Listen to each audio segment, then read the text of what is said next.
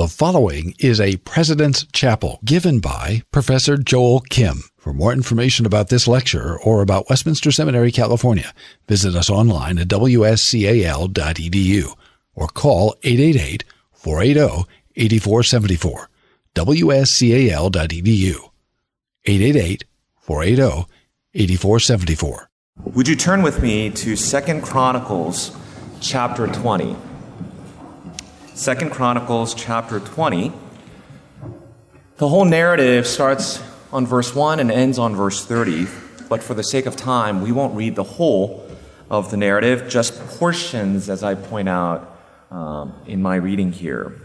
2 Chronicles chapter 20, verses 1 through 30, but initially with verses 1 through 4. Hear now the word of the Lord. After this, the Moabites and Ammonites, and with them some of the Meunites, came against Jehoshaphat for battle. Some men came and told Jehoshaphat, "A great multitude is coming against you from Edom, from beyond the sea, and behold, they are in Hazazon Tamar," that is En-gedi. Then Jehoshaphat was afraid and set his face to seek the Lord, and proclaimed a fast throughout all Judah. And Judah assembled to seek help from the Lord. From all the cities of Judah, they came to seek the Lord.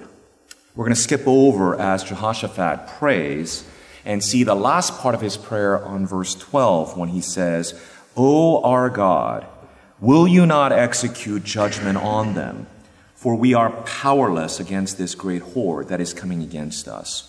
We do not know what to do, but our eyes are on you."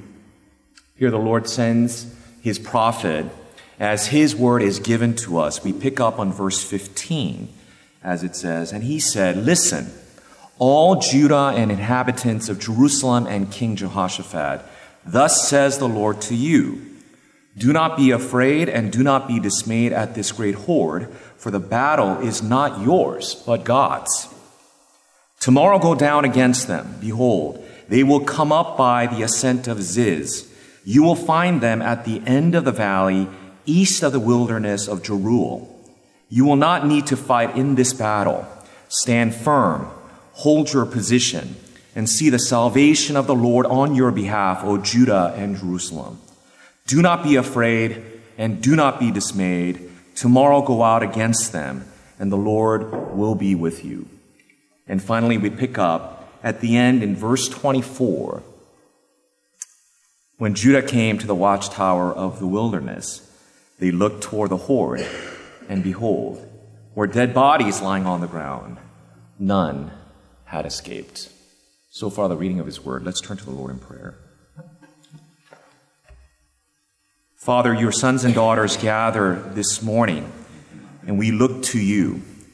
We ask that by your word you remind us of your grace and your generosity to us, and that our lips may sing praises and thanksgiving to you. For we pray these things in your precious Son, Jesus Christ, and his name alone. Amen. Friends, this morning, as you finish out this semester, and for many of you, perhaps finishing out your school here at Westminster Seminary, California, I want to remind you of what the text reminds us of this morning, that our Father in heaven is a promise-keeping God who delivers his people. Our Father in heaven is a promise-keeping God who delivers his people. And we see this by recognizing the desperate place, the dependent prayer, and the promised deliverance. The desperate place, the dependent prayer, and the promised deliverance. During the time of the divided kingdom, Jehoshaphat was the king of Judah, a contemporary of King Ahab of Israel, who was commended for doing what was right in the sight of the Lord, according to 1 Kings chapter 22, verse 43. He was recognized for a number of his policies, following his father Asa in exterminating the remnant of the male cult prostitutes, we're told, forging peaceful relations with the king of Israel, and his political influence over a number of neighbors and neighboring nations around Judah.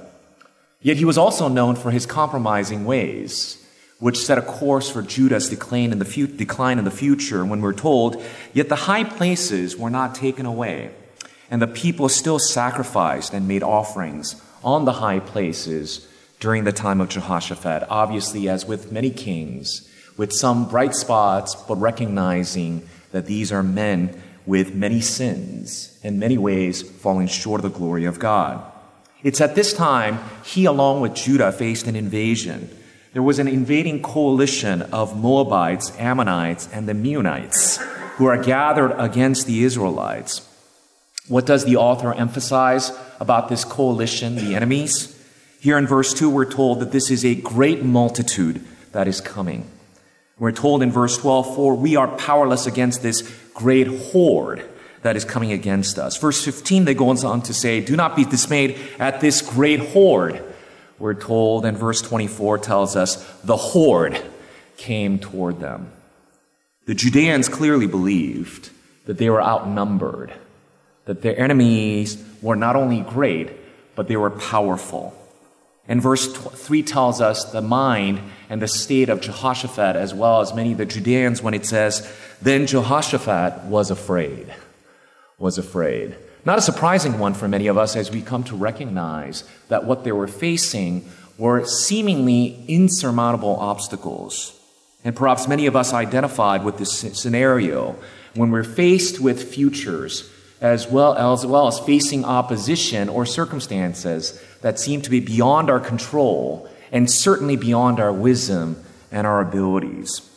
I think the psalmist understood this as he declares in Psalm 121, I lift up my eyes to the hills. From where does my help come, he says. I lift up my eyes to the hills. From where does my help come? Perhaps even Paul identifies with this as well.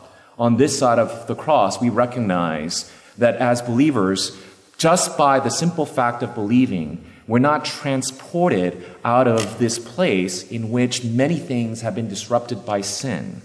As Paul himself testifies in 2 Corinthians 1:8, for we do not want you to be unaware, brothers, of the affliction we experienced in Asia. In this poignant personal moment, he goes on to say, for we were so utterly burdened beyond our strength, that we despaired of life itself. Indeed, we felt that we had received the sentence of death.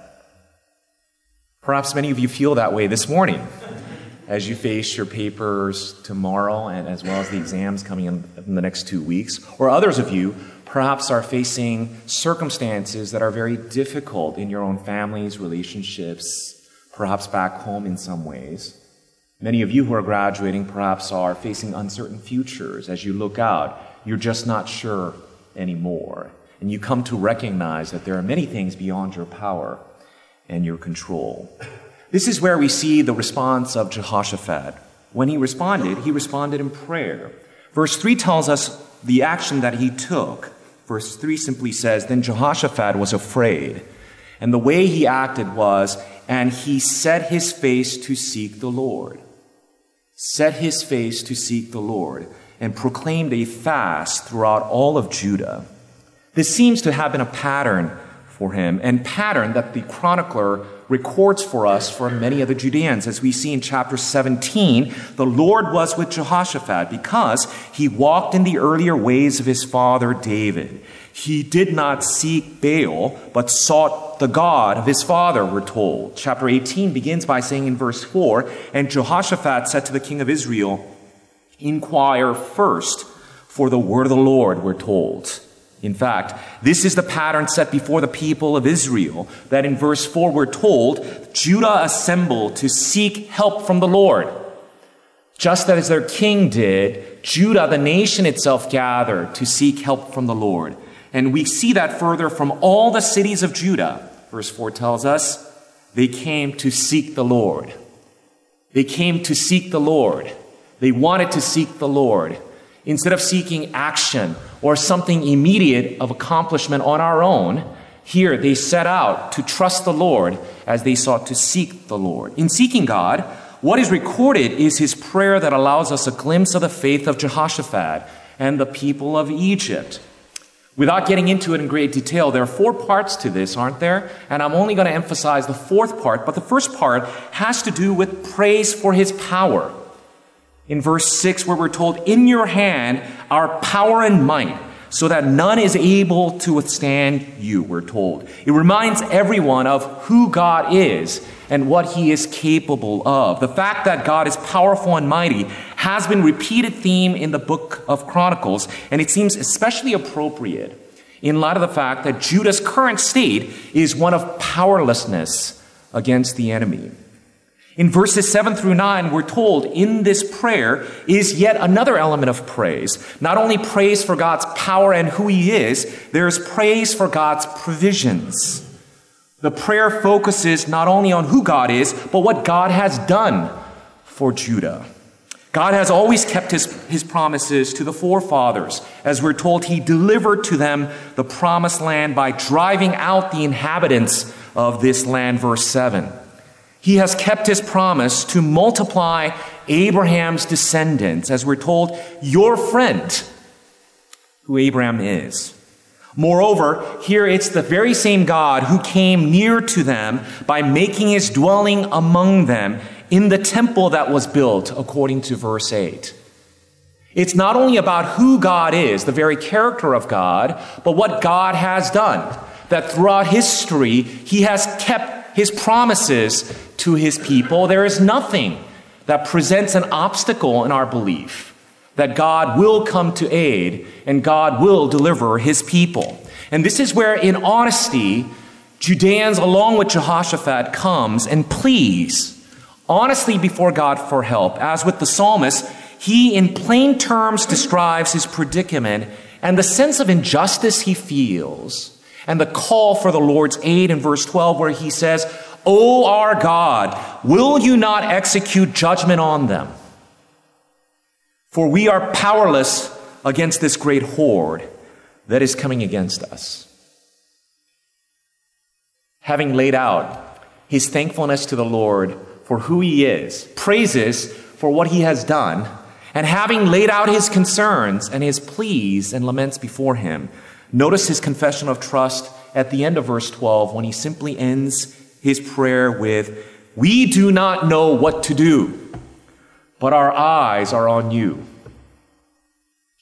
We do not know what to do, but our eyes are on you. Following the pattern of the Psalms of Laments, Jehoshaphat's cry of lament transforms into a confession of trust. We look at places like Psalm 13, where it begins with the lament of King David. How long, O Lord? How long will you forget me? How long will you hide your face from me? Yet 13 ends with these words when he says, but I have trusted in your steadfast love.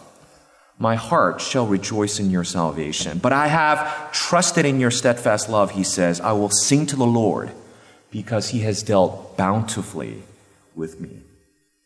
The plea is not for any particular action. In fact, the whole mission is that we don't know. We don't presume to come before God with knowledge as to what he must do, as if we're in charge of our own future or our destiny. Here, there is no particular action he seeks, but for God to show himself in providence and power. Having cried out in distress, Jehoshaphat simply trusts and he waits. Not action, not accomplishments, not self-sufficiency, but he patiently waits for the action of the Lord. Oftentimes, we have a moment of clarity when we are tired, when we're especially weak, and we are overwhelmed with the responsibilities that are before us, and a sense of anxiety and fear overwhelm us. Paul, in 2 Corinthians 1, as I shared earlier, after sharing his personal difficulties he experienced, he offers his own understanding when he goes on to say in verse 9 of chapter 1, but all that suffering, all those difficulties, he said, that was to make us rely not on ourselves, but on God. He says what he's come to realize is that all those things made him realize that he cannot rely upon himself, but on God is what he stands upon. Not on ourselves, but on God. What does the Lord do? Well, the chronicler records for us the promised deliverance, doesn't he? I love this image of the people of God waiting on the Lord in verse 13. All Judah stood before the Lord with their little ones, their wives, and their children. All Judah stood before the Lord with their little ones, with their wives and their children. As they sought the word of the Lord came from an unexpected source. The Spirit of the Lord came over Jehaziel and declared the word of the Lord, as we're told in verse 15. And he said, "Listen, all Judah and inhabitants of Jerusalem and King Jehoshaphat. Thus says the Lord," the prophet of God says, "do not be afraid and do not be dismayed." You've heard those phrases before throughout the Old Testament, have you not? And you've heard that in the New Testament as well. Do not be afraid and do not be dismayed at this great horde. And the reason is simply this: not because of your competence or your ability to prepare or your ability to overcome what's before you. He simply says, for the battle is not yours, but God's. The battle is not yours, but God's. And he picks up in verse 17 when he says, you will not need to fight in this battle. Now he tells them to prepare. Stand firm. It's not without actions involved, but this battle is not yours, he says. Stand firm, hold your position, and see the salvation of the Lord on your behalf, O Judah and Jerusalem. Do not be afraid and do not be dismayed. Tomorrow go out against them, and the Lord will be with you. The Lord will be with you. The same themes are repeated, and you can hear this. Do not be afraid, do not be dismayed, because God is at war on your behalf, and he will be with you. The author draws a parallel with God's deliverance from Exodus in places like Exodus 14, where there's a close tie-in when the Israelites are stuck between the sea and the Egyptians that are chasing them as they were led out of their slavery. And we hear the Lord saying through Moses, Moses said to the people, fear not, stand firm, and see the salvation of the Lord, which he will work for you today. For the Egyptians whom you see today, you shall never see again. The Lord will fight for you, and you have only to be silent. What is remarkable is that all that the people of God can do, is simply watch and see the wondrous salvation of the Lord. His overwhelming, abundant, overflowing salvation of the Lord that Paul testified to in 1 Timothy chapter 1. In a day marked by self-sufficiency and a pursuit of independence where you simply say, I can do it, or as the commercials tell us, you can do it, we can help. This seems shockingly passive and dependent. But we are told that dependence on God is of greater importance than any preparations of war, gathering of men, strategic planning, or assessment of enemy for strength. All those things may be important and significant for us, but they're additional work, first and primarily and ultimately and foundationally. Here we come to the Lord in silence and recognize it is God who is at work, and we are witnesses to the work of the Lord. You know what the result was. Verse 24 simply says, when Judah came to the watchtower, they looked toward the horde, and behold, there were dead bodies lying on the ground. None had escaped. This is because the Lord had set an ambush, according to verse 22, pitting men of one nation against another, initially a coalition, now enemies of one another, so that they were routed. Verse 23 says, they all helped to destroy one another. Who put this at work? The Lord set an ambush. What's amazing is that when Paul comes back to his lament and sharing of his distress, as we said, he simply said, but that was to make us rely not on ourselves, but on God. But then he actually explains who this God is when he says, but on God who raises the dead. On God who raises the dead. In Colossians 1:29, Paul offers a glimpse of his mindset as a minister of the Lord as he sets himself to the work of the Lord's service. In 29, he says, "For this," which is the act of proclaiming Jesus Christ, "Him we proclaim," is what he had said in the previous verse. I think we heard of that phrase somewhere on a book title that we might be very familiar with. "For this proclamation of Jesus Christ, I toil," he says, "struggling with all his energy that he powerfully works within me," he says. All his energy that he powerfully works in me. Read in context of Colossians 2:12, we're told exactly what this power is that energizes Paul powerfully to do his work, and this work is the faith in the powerful working of God. And how do we know how powerful he is? He raised Jesus Christ from the dead. This is the power that is at work. Just in the right time, he sent his Son to live and to die and resurrect on our behalf. That resurrecting power of God is at work. It is that very power that raised Jesus from the dead. It is the very power that is at work within us as we go about the broad business of proclaiming the name of Jesus and exalting him. This is why Paul goes on to finish his thought in 2 Corinthians chapter 1:9, where he said, "But that was to make us rely not on ourselves, but on God, who raises the dead." And verse 10 goes on to say, "He delivered us from such a deadly peril, and he will deliver us." On him, we have set our hope. On him, we have set our hope that he will deliver us again. On him, we have set our hope, and he will deliver us again. Who are we that we deserve this promise? What did the Judeans do? What did Jehoshaphat do? They simply trusted and worshiped. They lifted up thanksgiving according to verse 21. When they worshiped, singing, "Give thanks to the Lord, for his steadfast love endures forever." Give thanks to the Lord, for his steadfast love endures forever. Friends, I'm not sure what's on your mind the day before the papers are due, weeks before the exams are due, months before you head off to your ministry in various places, not only for the summer, for some of you, for the rest of your lives.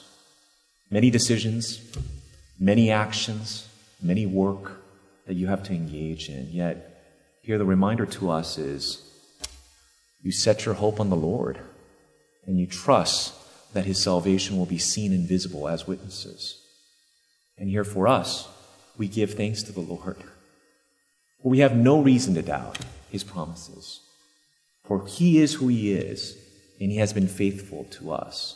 And he who has been faithful to us, he will deliver us. And the only response that the Israelites had, just to simply sing praises in doxology. So we end the semester with these words of the Lord's promise. And having received this promise, we cannot end except to sing praises to him as well. So we end with the doxological praise of the Apostle Paul in Romans 16, where he turns after having expounded not only his own life and his own struggles in both theology and work, and having expounded the greatest of the theological understanding of who God is and who we are before him, he ends with these words and may continue to encourage and challenge us as he says, "Now to him who is able to strengthen you according to my gospel and the preaching of Jesus Christ, according to the revelation of the mystery that was kept for long ages, but has now been disclosed and through the prophetic writings has been made known to all nations, according to the command of the eternal God to bring about the obedience of faith. To the only wise God be glory forever through Jesus Christ. Amen." May that guard you. May that encourage you. May that allow you to sing praises in the midst of all the circumstances and environment that you see yourself in. Let's turn to the Lord in prayer. Father, we entrust ourselves and all these students to you. Thank you for your Son, Jesus Christ our Lord, whose life and death and resurrection allow us allows us to come before you, no longer in fear of condemnation, but with songs of praises on our lips, with confidence in our hearts, because we have been clothed in the righteousness of your Son, and we approach you as our Father.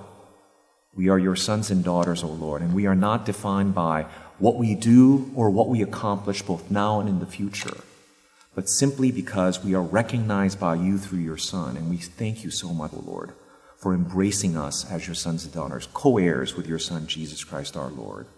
Lord, in these days, when many of us are overwhelmed with perhaps anxiety and fear, just simply work that we feel like we need to do, teach us to trust in you. Remind us of who you are and what you have done. Allow our lips to be filled with thanksgiving and praises to you, for you have been so faithful to us. We especially think of our students for the next few weeks. O Lord, strengthen them both in body and in spirit, that they may set their hopes upon you and see your gracious and powerful hand upon them. We think of those students who are graduating, O Lord. Give them backbones of steel in these days of quick changes and many challenges against the faith. Allow them to speak boldly, clearly. Allow them in their teaching and proclamation to exalt the name of Christ Jesus our Lord, that their light may shine, and indeed, through their lives and their proclamation, O Lord, the world may see the God who created us and redeemed us. We thank you for this time. We pray this in the name of your precious Son, Jesus Christ our Lord. Amen. Copyright 2018, Westminster Seminary, California. All rights reserved. You are permitted to reproduce and distribute this material in any format, provided that you do not alter the wording in any way, and that you do not charge a fee beyond the cost of reproduction. For web posting, a link to this document on our website is preferred.